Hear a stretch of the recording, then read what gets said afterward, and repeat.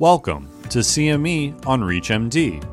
This activity titled Heart to Heart Clinical Intensive Considerations for Rhythm Control Post-CABANA is provided in partnership with Medtelligence and supported by an independent educational grant from Sanofi US. Before starting this activity, please be sure to review the disclosure statements as well as the learning objectives. And here's your host, Dr. Andrew Epstein.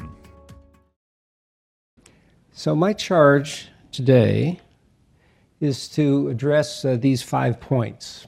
And I'll review them, and you'll see this slide again as a segue in between the comments that I'll make. So one is to use CABANA as in a discussion with patients and shared decision-making about how to be treated. Talk a little bit about quality of life and how do we judge how much AF is important to an individual. We'll talk about patients with asymptomatic AF, where quality of life really isn't an issue because they don't feel bad. Heart failure is something that we see, and as Dr. Singh mentioned, 15% only of patients in CABANA had heart failure. But this is an important group because our choices of drug versus ablation is influenced by that diagnosis. And finally, what do we do with the patients who are not candidates for ablation? So let's start with the first bullet, the selective approach to AF ablation. This just, again, reminds us of the CABANA endpoint, that for the composite endpoint that was discussed, there was no significant difference. And I think one of the things that all of us will want to talk about afterwards, and Jag and I may fall on different sides of the street a little bit on this, is when you are a statistician and you look at a trial where the primary endpoint is negative, many believe that it's statistically improper to make assessments of secondary endpoints when the primary endpoint is negative. So in this context, CABANA was really more than a negative trial, I think. First of all, it tells us that either ablation or drug therapy are acceptable treatments for AF. And that's very different than saying, well, ablation isn't better and therefore the trial failed, or ablation is better if you look at mortality. There's a place for two players in the room, that is drugs and ablation. And then for higher risk patients, the risk of adverse events was in fact very low in both arms. As Dr. Singh mentioned, the estimates of events was overestimated when the trial was being designed.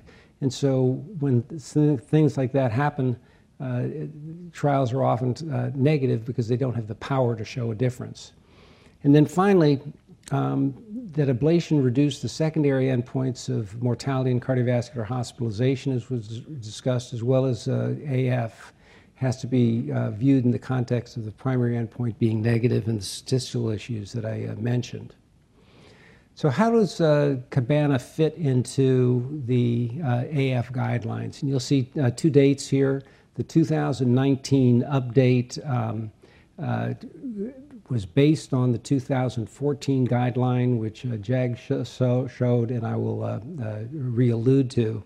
But the important thing here is that adherence to the recommendations in the guidelines is really enhanced when we talk to patients and to use shared decision-making. Having patients engaged is important. We really need to know what their values, preferences, and associated conditions are that can impact outcomes of either drug or ablation therapy. Well, we do need drugs, and we need drugs because both in the guideline are acceptable treatments as first and second tier options in the management of AF. Second, even after ablation, drugs often remain needed, and when we read ablation articles in the literature, oftentimes complete success is defined as prevention of atrial fibrillation even when drugs are continued. And then we cannot forget that not only does ablation have adverse effects, but so do drugs, and conversely, both of them are efficacious. Now, this is an important slide, and this is from the 2014 iteration of the AF guideline. And an important branch point for us is to determine whether or not someone has structural heart disease. And I'm going to speak to this on the next slide. If there is no structural heart disease, our options for the AF management are much broader, especially with regard to drug choices. We can use dofetilide, dronedarone, flecainide, propafenone, and sotalol. If you notice, amiodarone is relegated to a second tier there. And again, I would like to emphasize that this is a drug with baggage associated with it, and I'll show you that in a moment. Catheter ablation can be either used as a primary intervention, that's the dotted lines there, and that is after shared decision-making with patients. And as a Class 1 recommendation, certainly after failure of drug therapy, ablation is warranted.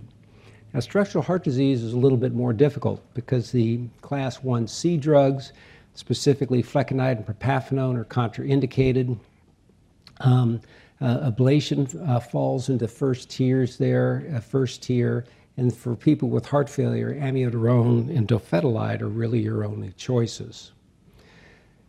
This is something that's not discussed very often, but what defines a structurally normal heart? That is, someone with no structural heart disease. What we're really looking at is the ventricle. By definition, if you've got atrial fibrillation, you've got heart disease because you've got a rhythm abnormality.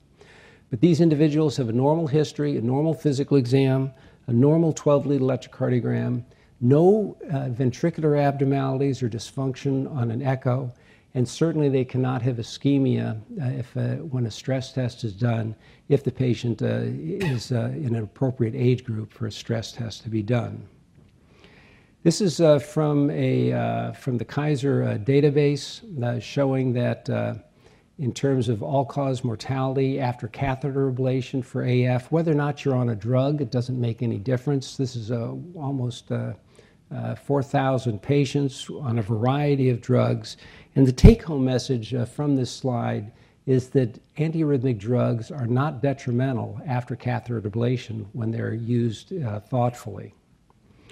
Quality of life has been discussed a little bit, and I'd just like to make a couple of points that the data are mixed here.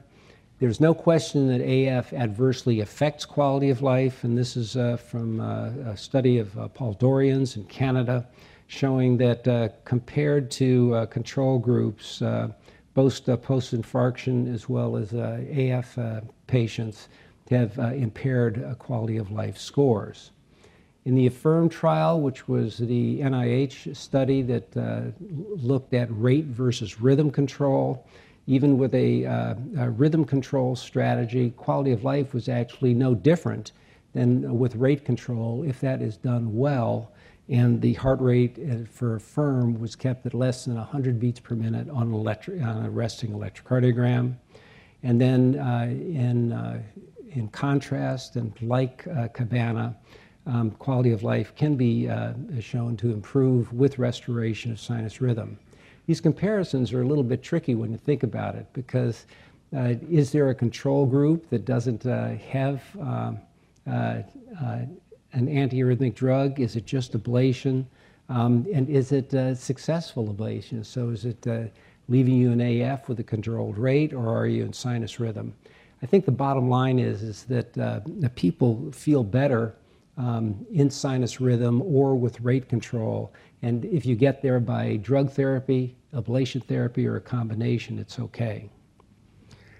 Third is what to do with asymptomatic AF. And this is an area of expertise for Dr. Mittal, actually, and he touched on this a bit with the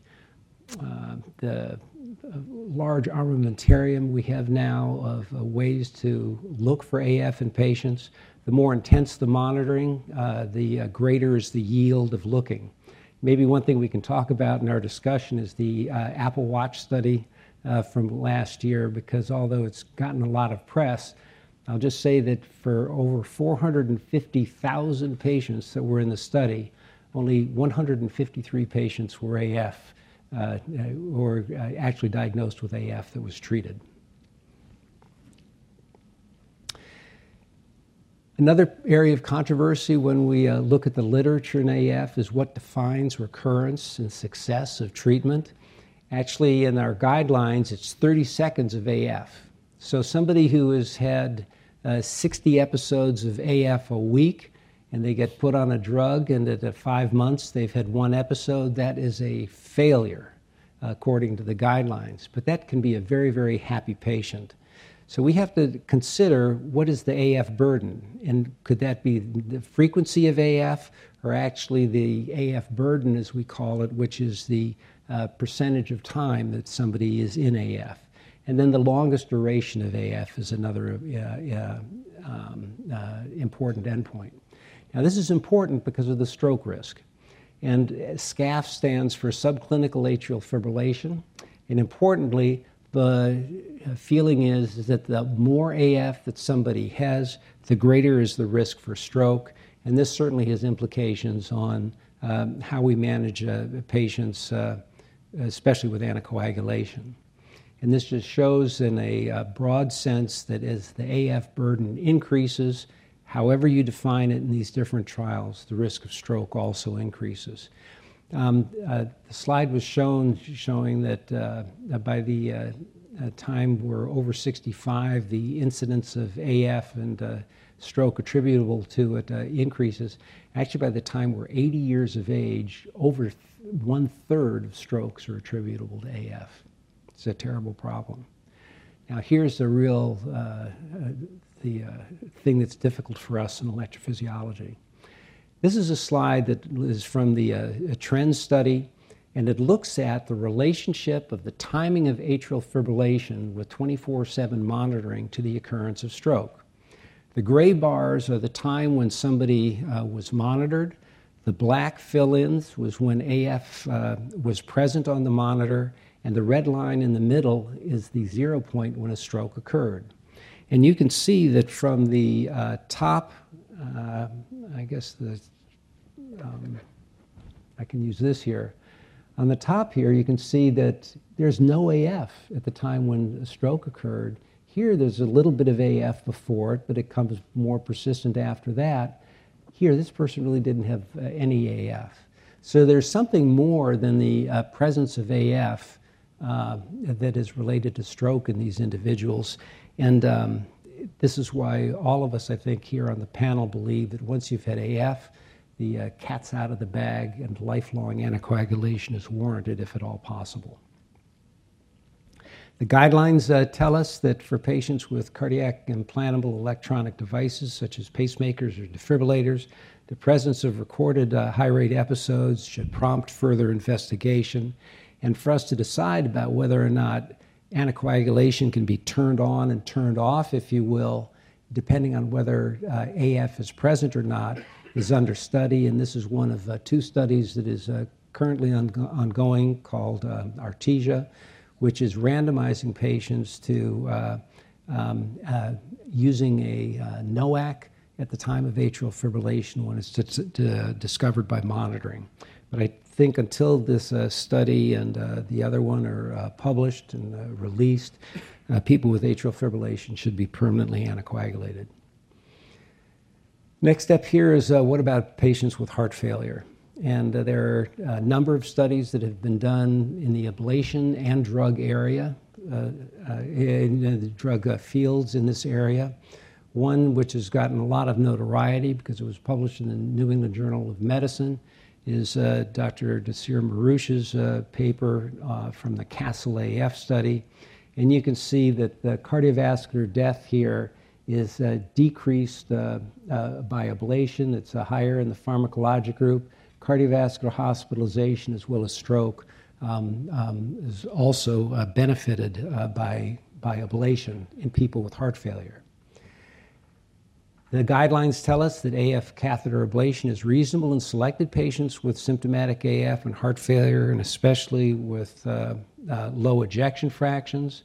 But that doesn't mean that drugs can't be used. And this was an important trial from now almost 2 decades ago called the Diamond Study, which led to the approval of dofetilide for the treatment of AF with heart failure. And importantly, survival was identical in the patients treated with placebo as well versus dofetilide. So there is a place for drug therapy as well as ablation in patients with heart failure. And then finally, how do we manage patients who have AF but are not great candidates for ablation? And this is where drug therapy really plays an important part. Now, we've known for a number of years that my pharmacology professor in medical school, Dr. Louis Lasagna, has said all drugs, antiarrhythmic drugs, are poisons with a few beneficial side effects. And in 1990, Sharon Copeland published this first sentinel paper, really, showing that quinidine was associated with almost a threefold increase in mortality in this sort of meta-analysis, it was called then. It's not the way we think of meta-analyses now. But quinidine, or the study gave a signal that antiarrhythmic drugs can be associated with mortality. And then this was highlighted by the cardiac arrhythmia suppression trial, which, as you all know, used enconide, which is no longer available, flecainide, which is available, and maricizine, which is no longer available, showing that suppression of PVCs, at least, in patients post-infarction with structural heart disease can lead to increased mortality. So when we think about drugs and how to choose them, there are many factors that we have to consider. One is adverse effects. Proarrhythmia has already been mentioned. We think about ventricular proarrhythmia in the form of torsade de plainte with the class 1A. This activity was provided in partnership with Medtelligence. To receive your free CME credit, be sure to complete the post-test and evaluation at reachmd.com/CME. This is CME on ReachMD. Be part of the knowledge. 240 beats per minute, but the ventricular response then changes from 2 to 1, or a ventricular rate of 150 beats per minute, to suddenly 240 beats per minute. Heart failure is also a complication with drugs that depress left ventricular function. Amiodarone interacts with warfarin and digitalis, both increasing sensitivity to these agents. Dofetilide has interactions with a number of drugs. DIG we know about. And organ toxicity, we can't say enough about the adverse effects of amiodarone on virtually every organ in the body, but especially the lungs, thyroid, skin, and eyes. To highlight that amiodarone is not a panacea, this was one of the first signals from the COMET beta blocker trial for carvedilol. And you can see that for patients with the New York Heart Association class 2, 3, and 4 heart failure, patients receiving amiodarone for whatever reason had higher mortality. And similarly in the SCUD-HEF trial, which was the combination of prophylactic defibrillator, prophylactic amiodarone versus optimized medical therapy for heart failure, with time after you get past about 1.25 years, mortality is actually higher in the amiodarone arm in this prospective randomized trial. So how do we choose which drug to use? Well, certainly one is what the patient wants in terms of where drugs can be started. Just to highlight the class 1A drug, sotalol and dofetilide, because of their QT prolonging effects, should be started in the hospital. Amiodarone and dronedarone can be started as outpatients. And as I said, because amiodarone is with its organ toxicities, is now really a second-line drug for us. A drug like dronedarone is something very, very reasonable to consider if somebody doesn't want to come into the hospital. Now, you can also use this for the class 1C drugs. The X in parentheses here is because when you use a 1C in an elderly person, especially with a slow ventricular response, if they convert on the drug, you don't know if they will have sinus bradycardia afterwards, and you want to make sure that they're not too slow when sinus rhythm occurs. This just shows the for dronedarone, the trial called Athena, which randomized dronedarone to placebo, showing decreased hospitalization. It decreases the time to first recurrence of atrial fibrillation and flutter in these two trials, Eurydice and Adonis, and this is the combined analysis of those trials. And at the end of the day, when you choose a drug, whether it be amiodarone, dronedarone, sotalol, Class C drugs, or placebo, the effect of the efficacy in all of these is about 50%, with the exception of amiodarone, which gets you to maybe 60% efficacy, but that extra 10% is probably not worth it given the organ toxicity. So at the end of the day, I think all feel that we should follow the guidelines, consider the pros and cons of ablation versus antiarrhythmic drug therapy, talk to the patient, and sometimes we end up using both. Thank you very much. This activity was provided in partnership with Medtelligence. To receive your free CME credit, be sure to complete the post-test and evaluation at reachmd.com/CME. This is CME on ReachMD. Be part of the knowledge.